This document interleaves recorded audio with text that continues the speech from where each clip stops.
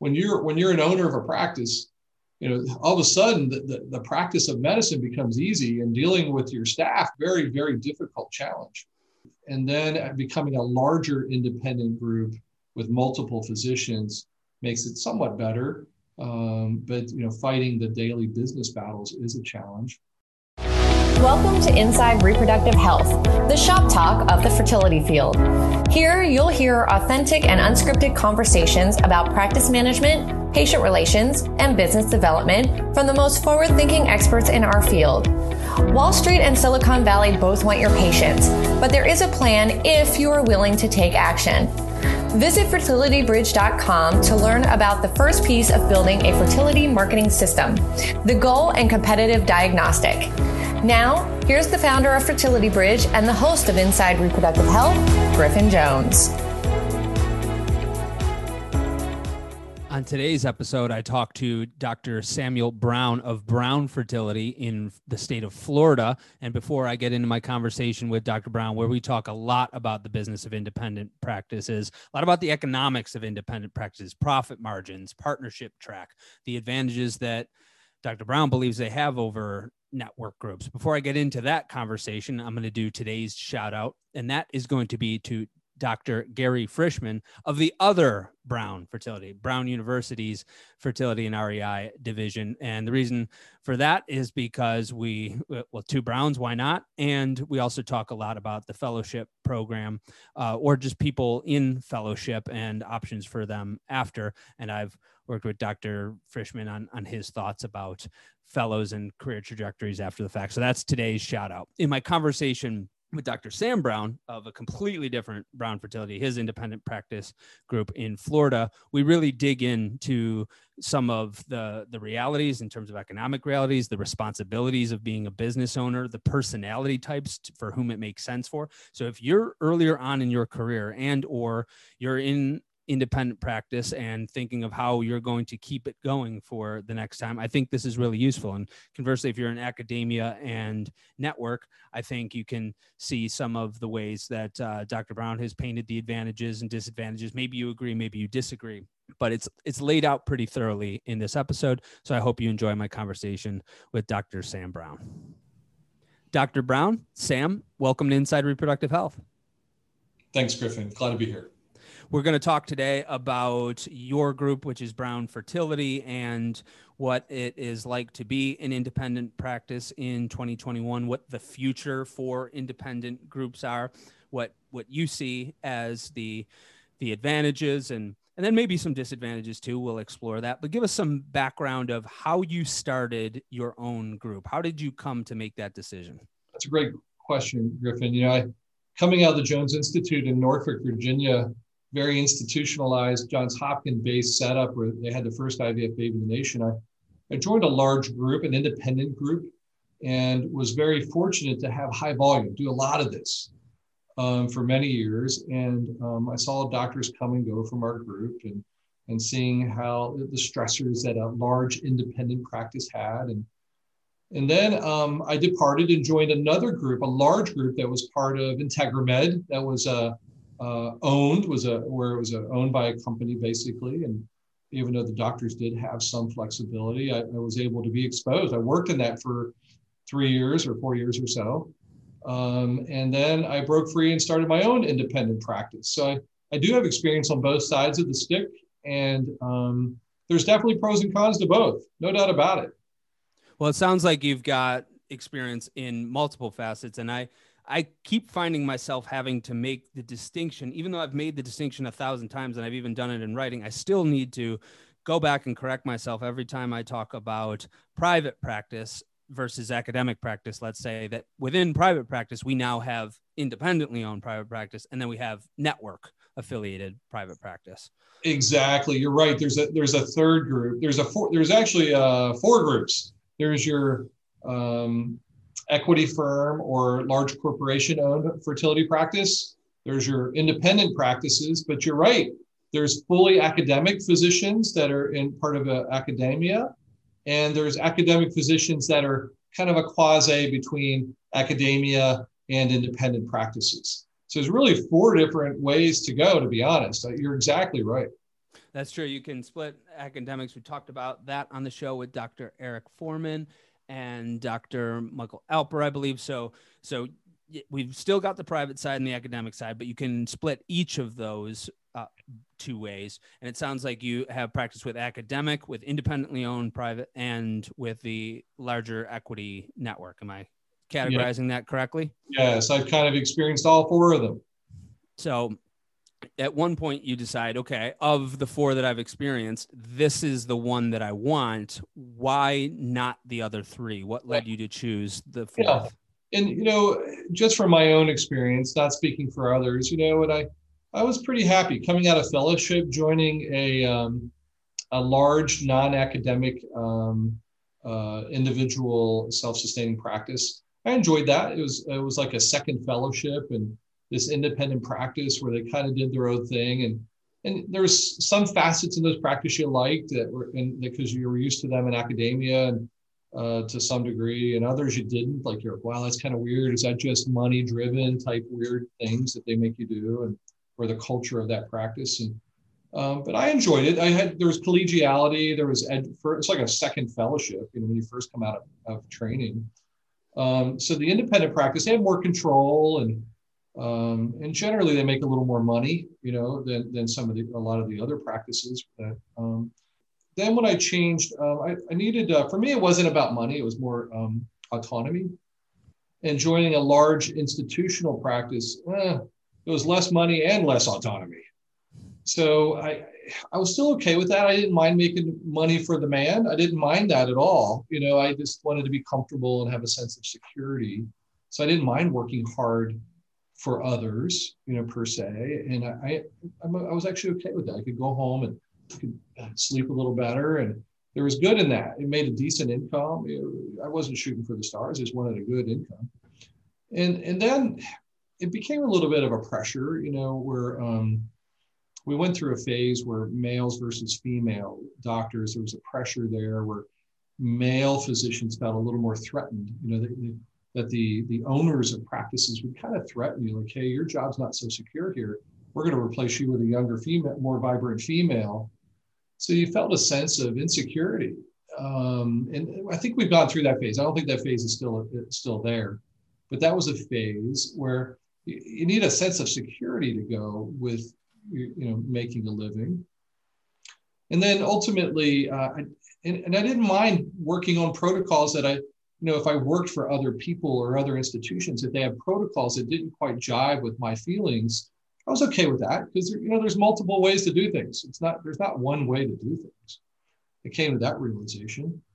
And for me, then starting my own practice independently, it was all different altogether as well. It was, you definitely don't have collegiality. You don't have people to lean on when you have those stressful moments, which we all have. And it's a little difficult, but you normally reach out, to your friends at other centers for advice.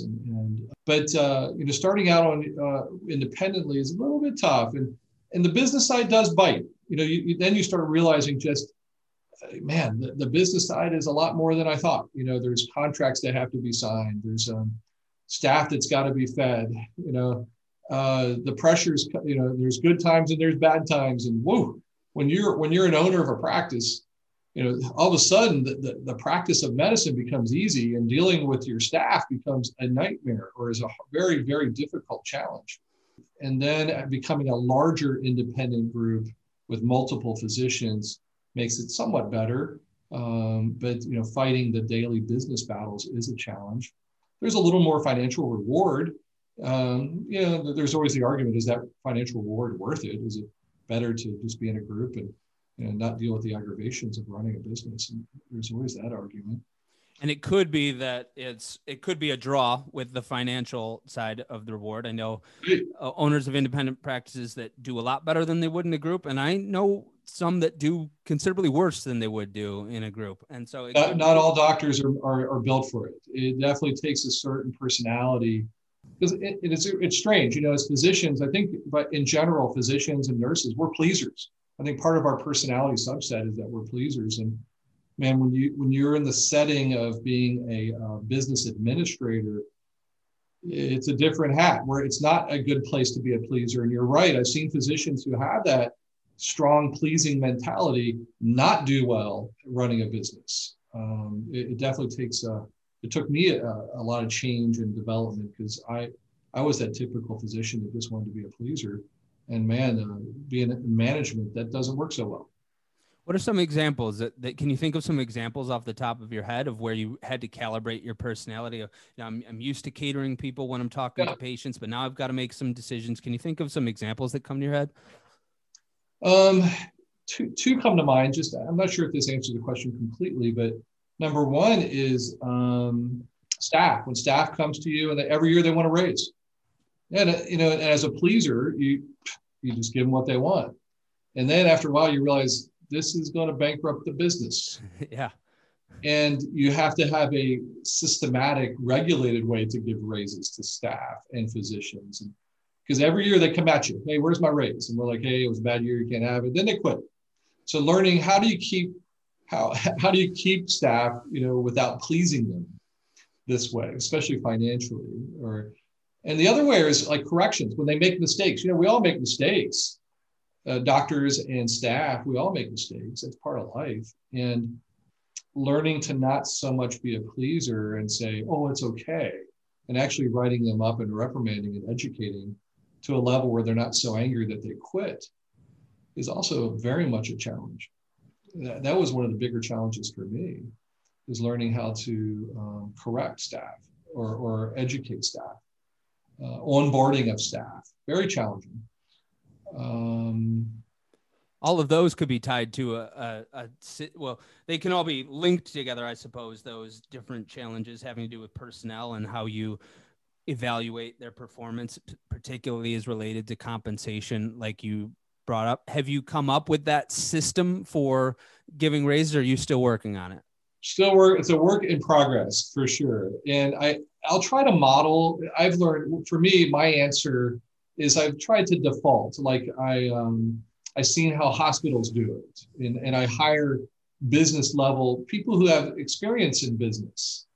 Most of the time we'll model ourselves after a hospital system that's usually effective. Like for me, I think where I'm at locally, the Mayo Clinic's a very effective model, and learning how they do their basic business practice of raises and corrections, and their model's good. And most hospitals have a good model set in place, a little better than a smaller practice would have typically.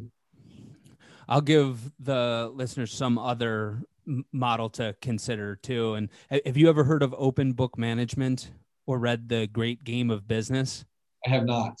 So I want to also clarify to the listeners, look, we're a marketing and business development firm. We're business development and marketing advisors. We're not human resources advisors. I'm just sharing my perspective as a business owner of what we're going through. And I also haven't cracked this nut either, Sam. I'm still working on it myself to have that system. But what I did decide that I want it to do is I want it to be related to the performance of the overall company. And the ethos of open book management and Great Game of Business is that everyone in the company either meets their goal and gets bonused, or they don't. Now that doesn't totally address the schema of individual raises, but it could for some time if this keeps coming up for people. And the premise is that the group is educated on how to share their books and what to share. Essentially, you're sharing the big numbers. You're not sharing individual salaries in almost every case. I've never heard of anyone sharing individual salaries. I think that would be a really bad idea. Mm-hmm. But they do share, hey, this is our payroll expense. This is our office expense. This is what we pay for toilet paper. And here, this is the revenue coming in. And then there's a bottom line percentage, which is nobody gets bonused on. And if we do less than this, nobody gets bonused. And then if we do more than this, then everybody gets a percentage of their salary. So we're working on implementing that now. I don't want to consult anyone on it because we're still figuring it out and doing it, but it's something for people to look into if they're interested. And I'll be able to give people a much better report this time next year. And just to further that, you've touched on something that's very important in my mind in running a business, And just as an experience that I've had that may help the listeners is my administrator. I have a really good administrator. He's an MBA. And when he came into practice, he saw that we were doing some unhealthy practices where when I started, my goal as a naive business owner, when I came into the practice was, man, everyone's got an incentive plan. Everyone has a plan where if they hit a certain marker above that, they get bonused, blah, blah, blah. And from every level in the practice, from those answering phones to the nurses, to the medical assistants, the doctors, that everyone had an incentive planning. And he educated me. There's a book out there called, he educated me about a book called Toxic Charity, from giving charity to those in need in Africa where it can become poisonous. And the 6 principles they mention are with toxic charities: you give once and you create an appreciation. If you give twice, you create anticipation. If you give 3 times, you create expectation. If you give 4 times, you create entitlement. And if you give 5 times, then you create dependency. So what we have learned is that it's really challenging. You want to be giving, you want to be generous, but it's human nature that you start expecting these things. And then when you don't have this expectation, they're very upset and they'll quit. So it's very much a challenge on how you are generous with your staff.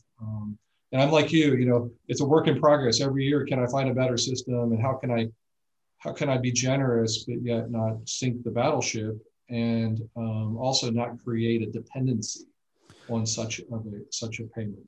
So to clarify, with open book management, there is a basement number for the whole company that it is net profit. So if it's under a certain net profit amount, then it's very clear we aren't getting the bonus. I don't care if we're a 0.25 percentage point and everyone but one person pulled their weight enough for us to get there. We don't get there. And so that's why I chose that system, because you're absolutely right. And what you just described in those 5 different steps to between appreciation and dependence is why I don't do Christmas bonus. And it's not because I want to be a jerk at the holidays. I do like bonusing my people. I just do it in different ways at times that aren't expected, because I don't want to create the expectation, or otherwise, to your point, it's not a bonus anymore. And I think this is important in running a practice. I think this is a very important concept. I agree with you. So this was one of the challenges that you find in managing personnel, evaluating them, particularly with regard to compensation, and then implementing that plan of, when it's connected to financials, of how they're actually paid. And you said running a business was harder than I thought it was going to be. Do you remember what you thought it was was it just something vague, or how did you think it was going to be when you first made the decision? Well, when I made the decision to start my own practice, I never really wanted to run my own practice. I really had no lengthy education or pre-concept going into it. For me, it was kind of just forced into the next phase of my life to do this, and I went into it pretty ignorant. But I felt comfort that I would hire the right people to help me, and and that did help. Hiring people with experience, hiring people that you can trust, helped. But it was very. And looking backwards, ignorance was kind of bliss, going into it and just having at it. And we've grown to a big entity. We're now the largest or second largest in Florida, where, it was just 10 years ago, we were very, very small. We started this in a bad economic time. And it's more of looking backwards. And I had faith and courage and went into this, and it's worked out. But not without hard work. Did you think that the concept of hiring people and hiring good people would be it? That was, I'll hire the good people, they'll do the stuff, and then I won't have to worry about it. Was that in your periphery? That was the mindset, except I knew that I didn't want to be detached. I knew that even though I'm not educated in business, that I did not want to be ignorant. So for me, I did something unique. I didn't want to say, oh, just let's hire the smart people that can do all the business and I'll stay detached as a physician. I knew that I had to keep my feet into it. I actually learned that because I owned a restaurant in the past. And I learned that if you weren't a part of the process, wow, it could really fall apart. When did you own a restaurant? Yeah, years ago. It's a good story. My brother is a classically trained French chef. And after years and years of working at the best restaurants in Potomac, Maryland, and other places, he went back to school and became a lawyer. It broke my heart. My chef brother became a lawyer, and I thought the good food would be gone. And then years after practice, he happens to be practicing law in the same town that I live in. And he called me and said, hey, Mr. Doctor, are you ready to open your restaurant? And I was like, yes, let's do this. I'm ready for my. But you're a physician at this point. I'm a physician. Are you already in REI? You've already subspecialized? And he was looking at me as Mr. Moneybags, that I could financially support this restaurant. And so we start, so he looks at me and he says, hey, I said, okay, where are we going to start our French restaurant? And he said, we're not doing French, we're doing barbecue. I'm like, you got to be kidding. A French chef with barbecue? And he was right. You know, in culinary school, they teach them the need for that community. And this, where he was looking to start the restaurant, there was a real need for barbecue. And that was a heck of an experience for me. It was really my first touch in business ever.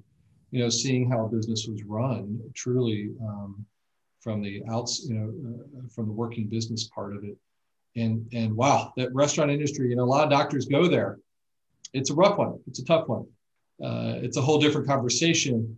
But your hires, your management, it's similar to managing medicine, but different. It's a different animal. And a lot of doctors go into that with like an ego or a pride, like they want their restaurant.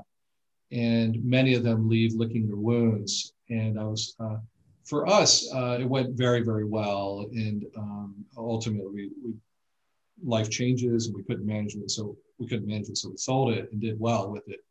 But it was a heck of an experience for me business-wise. Absolutely. So you left this experience knowing that you were going to be more involved in the next business. Yes, my bad. And that's where we left. So when I started my practice, my goal was to be more involved, like you said. And so I actually did my own billing in collections. You know, this was back in the paper chart method before we went to electronic medical records. And I actually did my own billing and collection. I learned how to do it in the computer and how to submit codes and fees and then how to the 30, 60, 90-day collection method. So I learned to do the billing all by myself. And then I started hiring staff to do that for me that had experience. And because I didn't want to be bamboozled. I wanted to know every facet to some degree, even if it was a little degree. And I think that it gave me a lot of great experience, you know, arguing with insurance companies over their contracts and arguing with insurance companies to get fair reimbursement for something you actually did. The checks and balances involved. It was very educational and insight for me. And I'm glad I had that experience. And it gives more context for managing people and being able to hear their reports afterwards when you have context from your own personal experience. Absolutely. From having done it. You mentioned Julius Farzoni, who's your business manager, and I'm acquainted with Julius, and you mentioned that he's an MBA, and I know that because I'm acquainted with him, I know that he has more business experience than a lot of people in that position. Did you start off with a business manager? Did you have an office manager? What was the beginning structure like? No, I was the beginning manager. I was the beginning administrator and hired billing staff and clinical staff myself. I was the one doing it. Yeah. What was that experience like? I was fortunate I had good hires. I had people that had experience in the industry and I had trust with them. And it was actually it wasn't that bad. You know, even though I didn't do the day-to-day as much, I did have a touch with the day-to-day that they did. I felt like I could communicate well with them. And when we were a small entity, that was easy. You know, when there was 10 of us or 12 of us. But then once you get up to 50 of us, you definitely, more than 20 of us, then you definitely needed some help with management. Sure. So it was just you and staff, no office manager between Correct. You at that time. Correct. And so when did you bring on management? Was it at that 20 mark? Really, we reached a level where I brought in management when our critical staff numbers got up to, to 20-ish, probably above 20. Then I definitely needed assistance in management. And what was that structure like? Was that person an office manager, a practice administrator, a business manager? Yeah, it was people. Initially, it was like it was a nurse who went back and got her MBA. So I hired an MBA with clinical background, and then as we grew bigger and bigger, you hired purely business paid, business educated staff that weren't clinically related. Do you have experience on talking about the difference in those levels of administration and management? And what I'm alluding to, Sam, is that when I see people, often they have, let's say, an office manager, and they think that that's a business manager, and it's not the same thing. And it might not be the same thing as a practice administrator either. I believe that there are different levels, and people, oh yeah, I've got somebody doing that, and that person is just doing everything that's not in their purview. So can you describe the different structures that you played with? I think what I learned is I didn't want the mom and pop situation. You had the physician who has his wife running the practice, who has no experience in business or management. And I'd seen that, been exposed to that setup in my prior work experience. And it was very non-sophisticated, very emotional, very subjective, not objective. And, I'm going to hire who I like and who I don't like, So I'm glad I never fell into that trap. And I believed in talent, find the talent, hire the talent and not so much the mom and pop setup. And, so hiring non-medical people to come in to learn medicine or clinical things for the first time as part of their business management, it was a good thing to do. I think it was the right thing to do for at least for my structure. And it does take a while. It's for non-clinical people, it takes them a year or two to really get it. The flow of the clinical flow and how that pertains to the business, financial accountability, and holding managers responsible and accountable. Became more of a challenge, but it works, and much better than I could do as an individual or as a mom and pop setup. And hiring talent, people with education that can do these things. But it does take an educational phase. It takes them a few years to really understand the concept, especially clinically, especially with infertility. This is kind of a subspecialty. It's not so easy and generalizable like I would guess an OBGYN practice or a family practice. It's extraordinarily complicated. There's not just one or a handful of stock units that you're selling between all of the different billing, all of the different insurance companies, now employer groups, and all of the different services from ovulation induction to IVF to multi-cycle packages and all the financial people that come into play, and all of the steps on the journey of the patient journey that can expedite or delay that. It's almost a bottomless pit. And so it sounds like you've certainly had experience training some of the business folks to now be a part of the practice where they have not clinical experience, but at least that clinical operations in their purview. Yes. Is it easier to get business folks caught up on clinic operations or clinical folks in business acumen? It's a good question. And I guess it depends on the individual. You have some people that have the aptitude and the intelligence and energy from either direction, from the business side looking at clinically or the clinical side looking into the business side. It really is very individual. And I've had experience with both. Going from clinical to business is a little easier, I think, but it comes with baggage. For example, that nurse that went back to school and became an administrator, she understood clinical really well, but she was also a nurse. She was a pleaser. She had those basic personality sets that are not so good on a business side of things, where I prefer the other. I'd rather have at the level I'm at now, I'd rather have somebody coming in from the business side learning clinical. It does takes a while. It takes a long time. It's not a quick learn. But I prefer that angle than I do from the clinical end. I want to make a comment about the reason why you chose that. You didn't want to just have the mom and pop where it's someone's spouse running one facet of the business. And I have to comment, I see that beyond the mom and pops. I'm seeing that with some of these networks now, particularly some of the ones that are starting. It's like that's someone's spouse that's in that seat.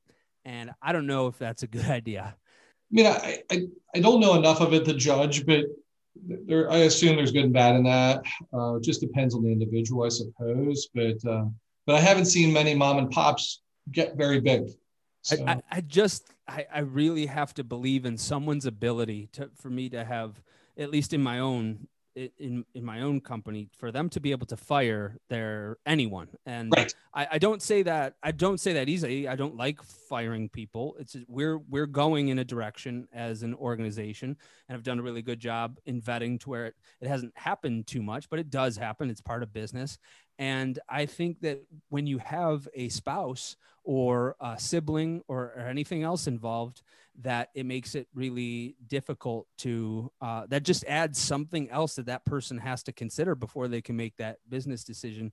I agree. And I had my brother as the producer of this podcast when we first started, and he was late twice on deadlines, and I fired him in front of everybody just to set an example. Awesome. My own brother no longer produces this podcast.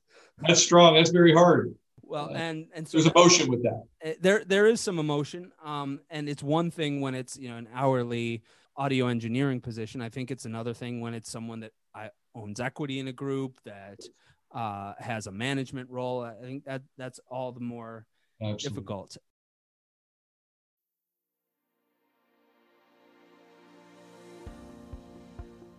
I would be a bad fertility doctor because I only want to take on the cases that I know are going to be successful.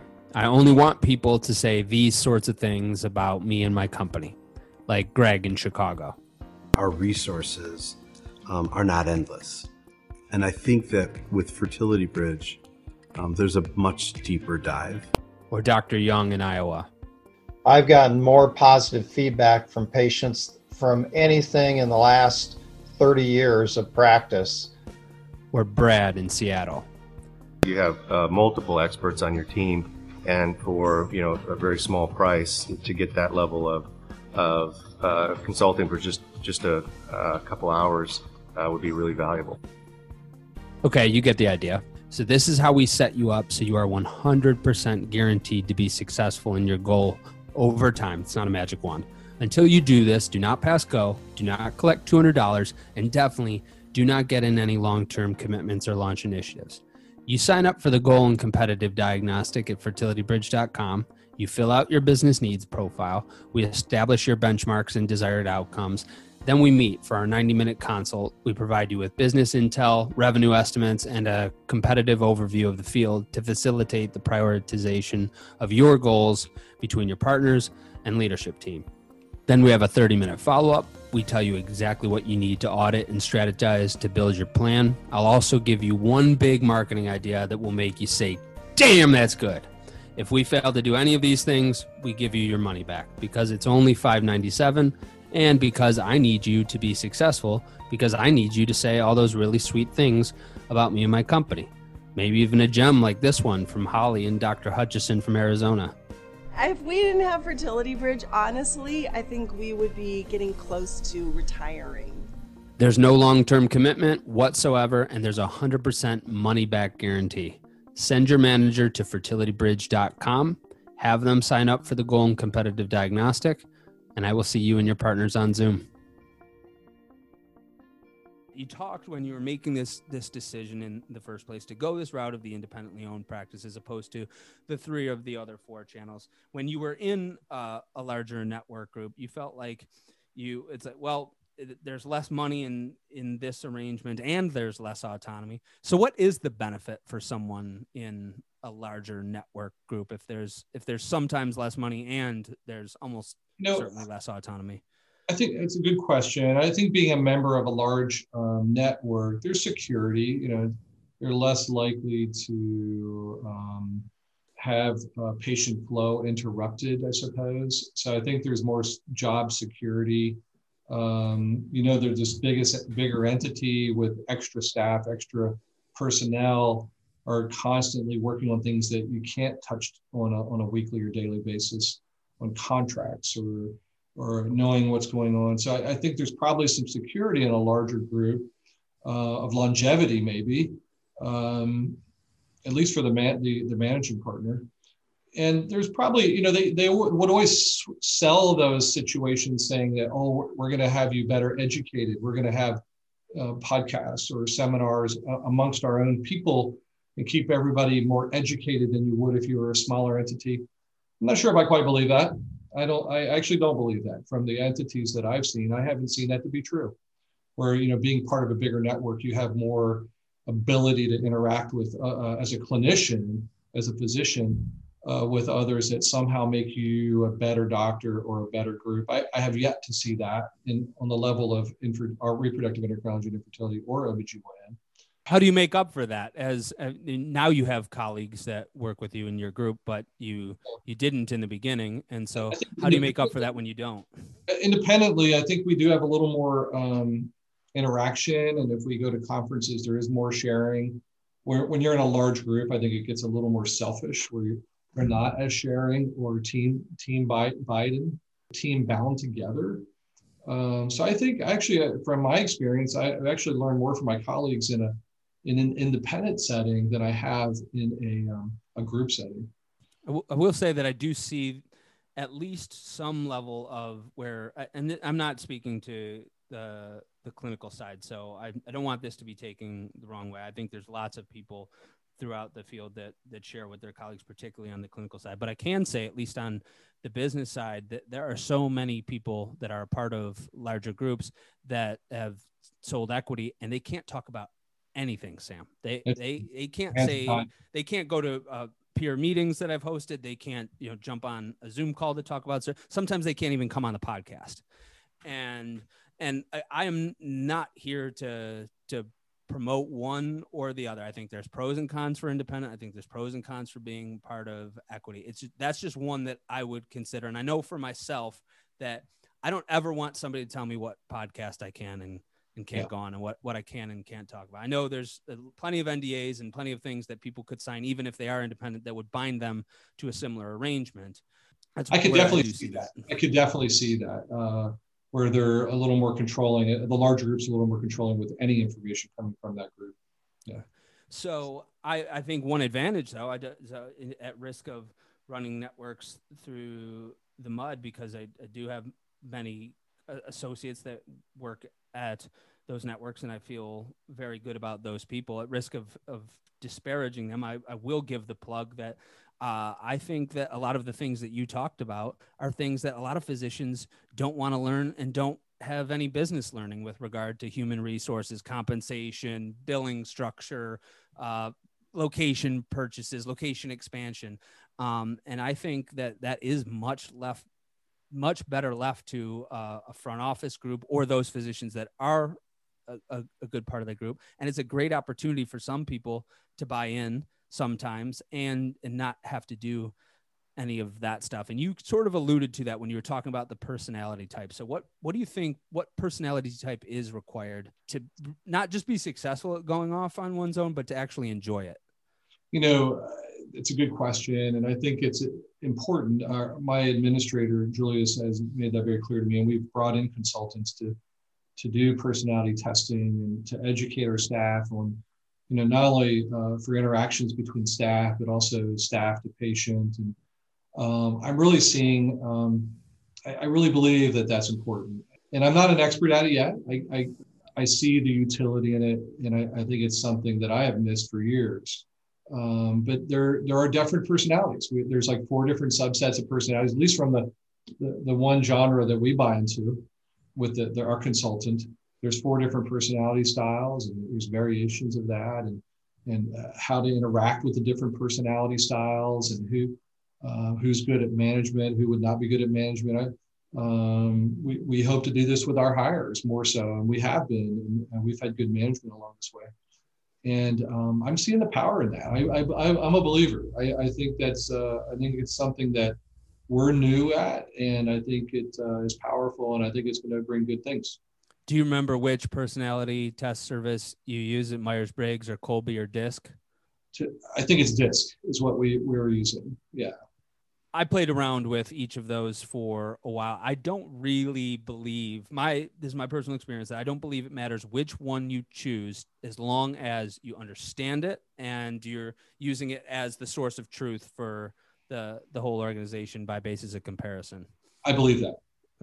But I think that's a great piece of advice for the younger associates listening and for the fellows, that when you're thinking about what you want to do, take one of those tests. Just I don't care if it's DISC, I don't care if it's Myers-Briggs, maybe not StrengthsFinder, but even then, any one of those tests, you could take it and it will give you a little bit better insight as to what you might be suited for. So I think for physicians, most of us are exposed to it. I remember in medical school, most of us had to go through a Myers-Briggs and we all kind of laughed about it. We all thought it was kind of silly and it's kind of giving you a label, and it wasn't well accepted. It just kind of, I don't know. You didn't want people judging you, I suppose. I don't know. But I can remember med school having that and really giving it everyone gave it zero energy or thought. And I've come around completely the other way. I've been made to believe that I really think there's a lot of strength and power in that. I think that's a great idea for those considering the next phase of their career. And speaking of next phases of career, I'm not a private equity guy, but I know the optics of a group like yours. You're one of the largest in a very large state, in a non-mandated state, in a state that's growing, in cities that are growing. You got colleagues and you got a good structure. I know that you're getting the calls and you haven't taken them yet, apparently. Why not? It's a good question. We've been approached. I think in the last 5-8 years, the economy has been doing well, and there's a lot of money on the sidelines. A lot of equity firms. It's really a process where a lot of medical practices are getting evaluated and being shopped, and we've been exposed from a few, I think it's worked well. I think it's worked fairly well, I'm guessing, on the OBGYN level. It's a larger system, OBGYN networks. On this subspecialty level, with reproductive endocrinology and infertility, there's been a few, like Shady Grove and a few others out of the West Coast. At least the East Coast system kind of faltered and kind of fell apart. They're trying to reorganize. And I don't know so much about the Western groups, but it doesn't seem to be mainstream yet. At least it's throughout the United States. I have it's a very small world in reproductive endocrinology and infertility.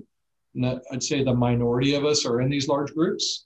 And I think it's a little bit of a challenge in that what we do is very specific.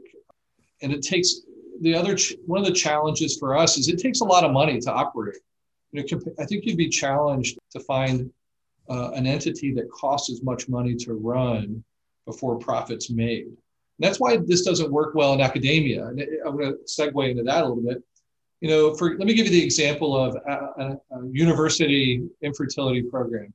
Well, you have a chairman, business-wise, you have a chairman, a clinical person that's an OBGYN doctor, that's the chairman of their department, and they have infertility as one of their subspecialties they have to pay for. They also have maternal fetal medicine, GYN oncology, and generalists. And your generalist, to run them, it may cost $2 to make $1. And for GYN oncology, it might be you have to make $3 to make $1 in profit. But in infertility, you got to generate probably $8 to make $1. So it costs a lot. It's a lot of revenue to make some profit. And generally speaking, the chairman who determines the allotment of money is a generalist that doesn't quite understand, why do we need that much money to run this operation? Why do we need that embryologist that costs $200,000 a year, or all these extra nurses that the infertility doctors need where the other specialties don't? So it usually fails. So then that chairman who needs to allocate resources to that department, they won't do it. So then infertility practices in academia fail typically because of this. And they won't get them the new incubator or a few more new ultrasound machines or the extra 2 nurses they need or the extra embryologists they need to grow that program.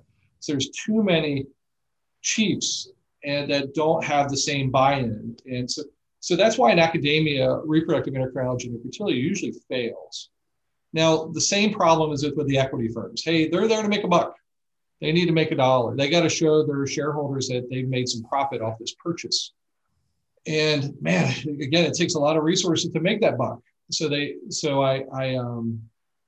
think that's why it hasn't become so widespread as it is with general practices like a pain management practice or a OBGYN practice. We're a pretty complex animal to manage. And I think it is coming. I think there, as long as the economy keeps rolling and there's a lot of money out there where practices can be bought, I think more and more will buy into this concept. But I think it's because we're complicated. And I'm not saying that from an egotistical way. I really, really genuinely believe that we are one of the more complicated areas of medicine that there is. It seems to be that way from my perspective. That's why I'm constantly viewing. So I'm assuming that we're talking about net profitability. If we're talking about $1 to $8, and we're talking about 12.5% net profitability. Exactly. Net profit. And so I think someone looks at that and they think, well, damn, Dr. Brown, that's why I don't want to start my own group, because I would rather let somebody else worry about that. Just take my salary and maybe I can do much better than that. And I can leverage systems, I can leverage people, and we can build an economy of scale where we can do much better than that. But maybe I can't. That's not a big margin for me to start with.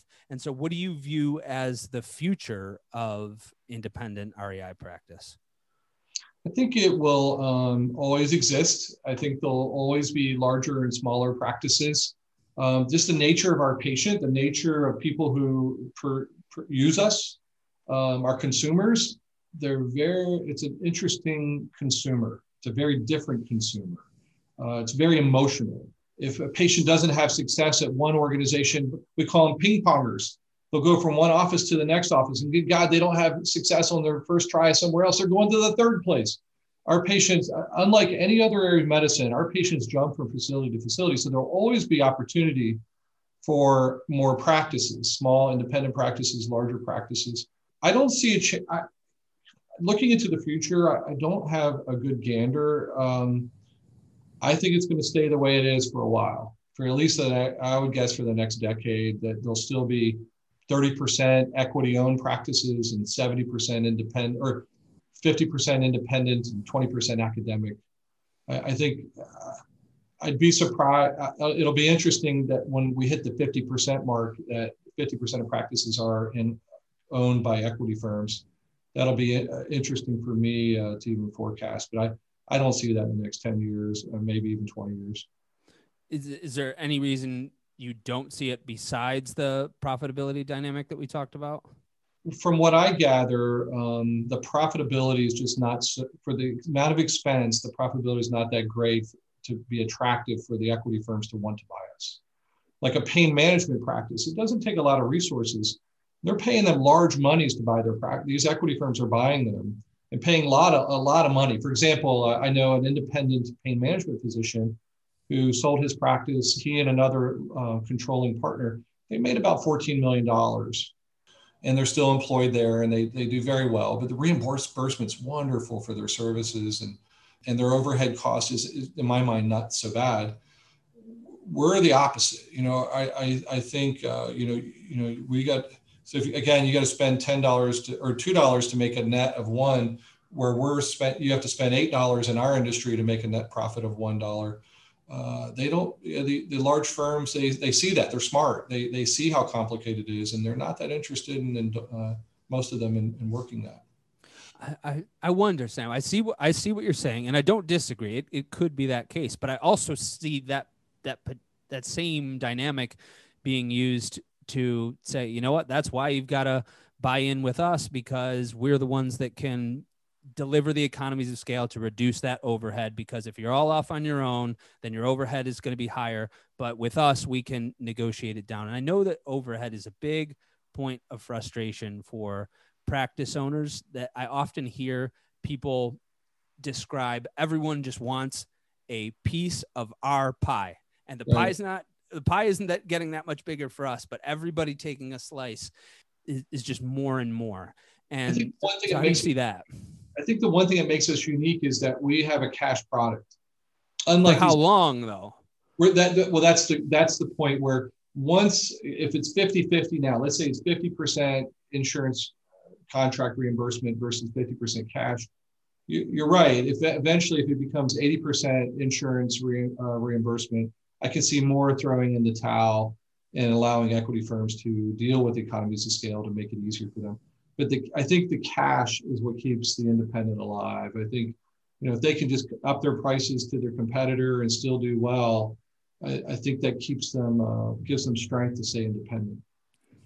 And so what about someone that wants to, that say, okay, I'm more interested in the independent side, but I don't want to start from zero. I want to buy in with someone else. And especially because there are a lot of baby boomer docs in their early to late 60s right now that are thinking of I would say a quarter of the people listening to this show are probably on the fence if they want to retire in the next 5 years or not. And then the other quarter of people of the show are people that are getting into those groups. So what should those people consider if they were to join a group like yours, let's say, should they start off as an associate? Is that a good place to end as well? Is that, I'm good here. Should everyone that's joining a private group try to go for a partnership eventually? What's your perspective on that?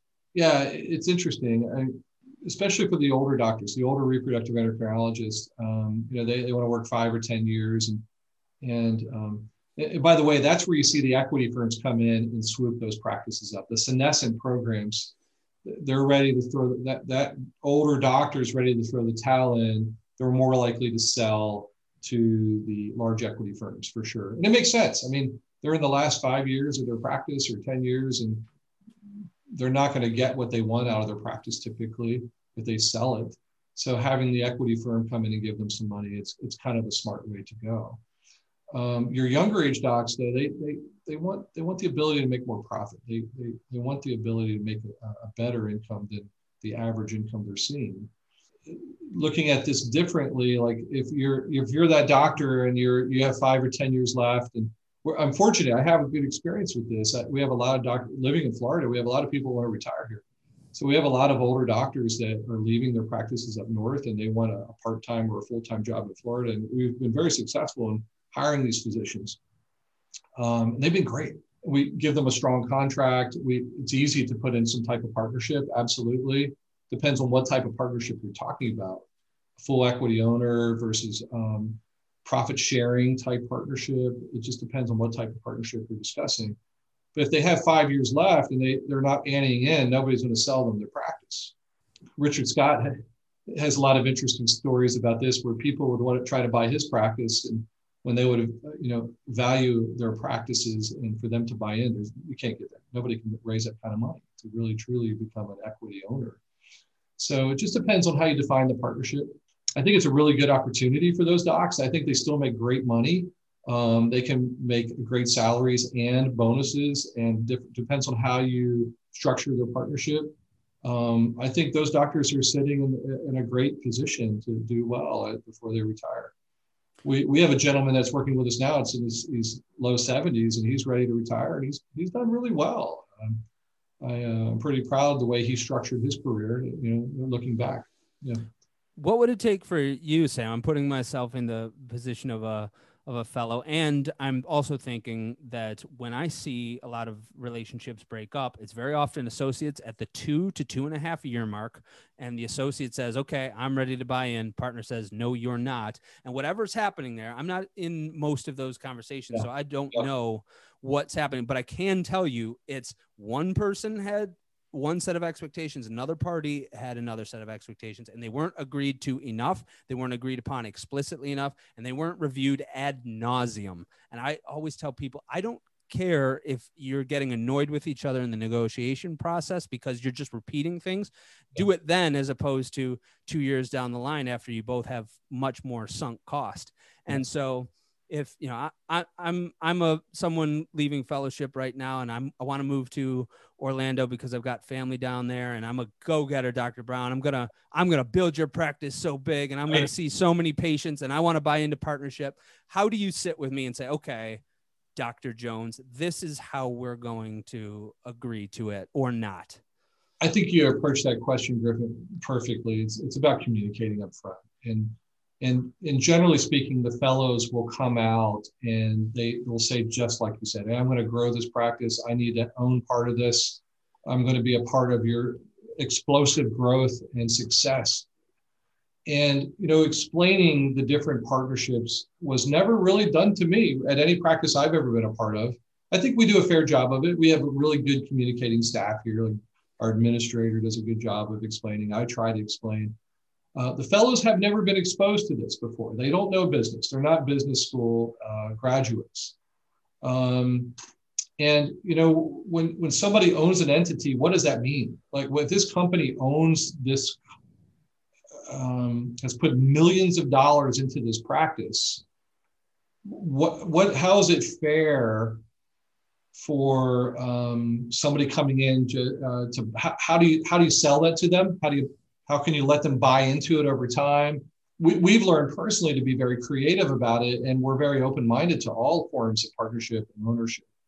But when the fellows generally see the numbers, when they actually get this education, generally by us or my administrator, they're like, whoa, I had no idea, Dr. Brown, that, you know, you actually had to put $4 million into that building, and somehow I got to buy, okay, if I want to be a 50% owner, I got to buy $2 million of that $4 million building. And then you could structure that over time, over years. And one of the best groups for this is Dr. John Schnorr out of Charleston, South Carolina, is a great business mind, great reproductive endocrinology and fertility mind. They had a nice structure where it was a 7-year buy-in over time. There's ways to do these things. Is that new fellow starting a practice willing to invest over time? You can't get loans for that. Nobody's worth, you know, you go to the bank. I was in one of my previous experiences, I was offered to become a partner. I'll be honest, I was making $300,000 a year, and they showed me the numbers in a real logical, mature sense. They said, you know, it's going to cost you somewhere around $5 million to become in as a 50% owner. You can't get that money unless you're independently wealthy. Actually, I had a partner that went to a relative and got the money, and then tried to buy in, and it didn't work. It was just the personality of this situation. It didn't work well. The partnership wasn't structured well. But so it costs a lot of money to set up a practice, and then that fellow thinks, well, I could just start my own practice and just start from scratch. And hey, more power to you. I mean, there's non-competes. You know, it's not like family practice. It's not like our call radius is only 20 mile radius. You know, our call radiuses are typically 2 to 3 hours because we're a subspecialty. So I didn't answer your question, but all these complexities piled together. You answered it. Just when do you have? And by the way, the phenomenon that Dr. Brown is describing is called trapped equity. There's trapped equity in the practice because the buyer can't afford what it's worth to the seller, and so you did answer the question. But when do you have that? Do you have that conversation before they even become an associate? It's definitely as they're coming in, for sure. Before they sign that original contract. Being as clear and as honest as possible, trying to explain all these situations and different possibilities. Do they want to be an equity owner? Do they want to be a profit sharing partner? There's all kinds of ways to define these partnerships. Absolutely. What else are you looking for to qualify for partnership besides the money required to buy in? Is there a certain amount of volumes, other responsibilities taken at the office? What else should people delineate before they agree to go into partnership with each other? Yeah, I think, you know, just as a quick answer, I think they got to be productive. You know, can they, you know, I don't think you can know that coming in. And I think it's okay to educate them coming in saying, hey, you know, we're going to see how over the next 3 to 4 years, 5 years, whatever, can you produce or not? And so I don't know if buying initially coming in is the wise way to do it, because it could just lead. What's the odds that individual is truly going to be productive or not? And I've definitely learned that with hires. You have people that Julius has quoted this, there's rainmakers and there's busy bees. So, and I don't think you know what kind of doctor you are until you've been out. Like, can you really generate? Or are you really good at just being a busy bee and making it happen, what's already there? So I don't think any of us know. We all think we're going to be rainmakers when we come out of training. But with your personality set, are you a rainmaker or are you a busy bee? And both are needed, both are necessary. So, but if they can't produce and they want to buy in, they can't really buy in.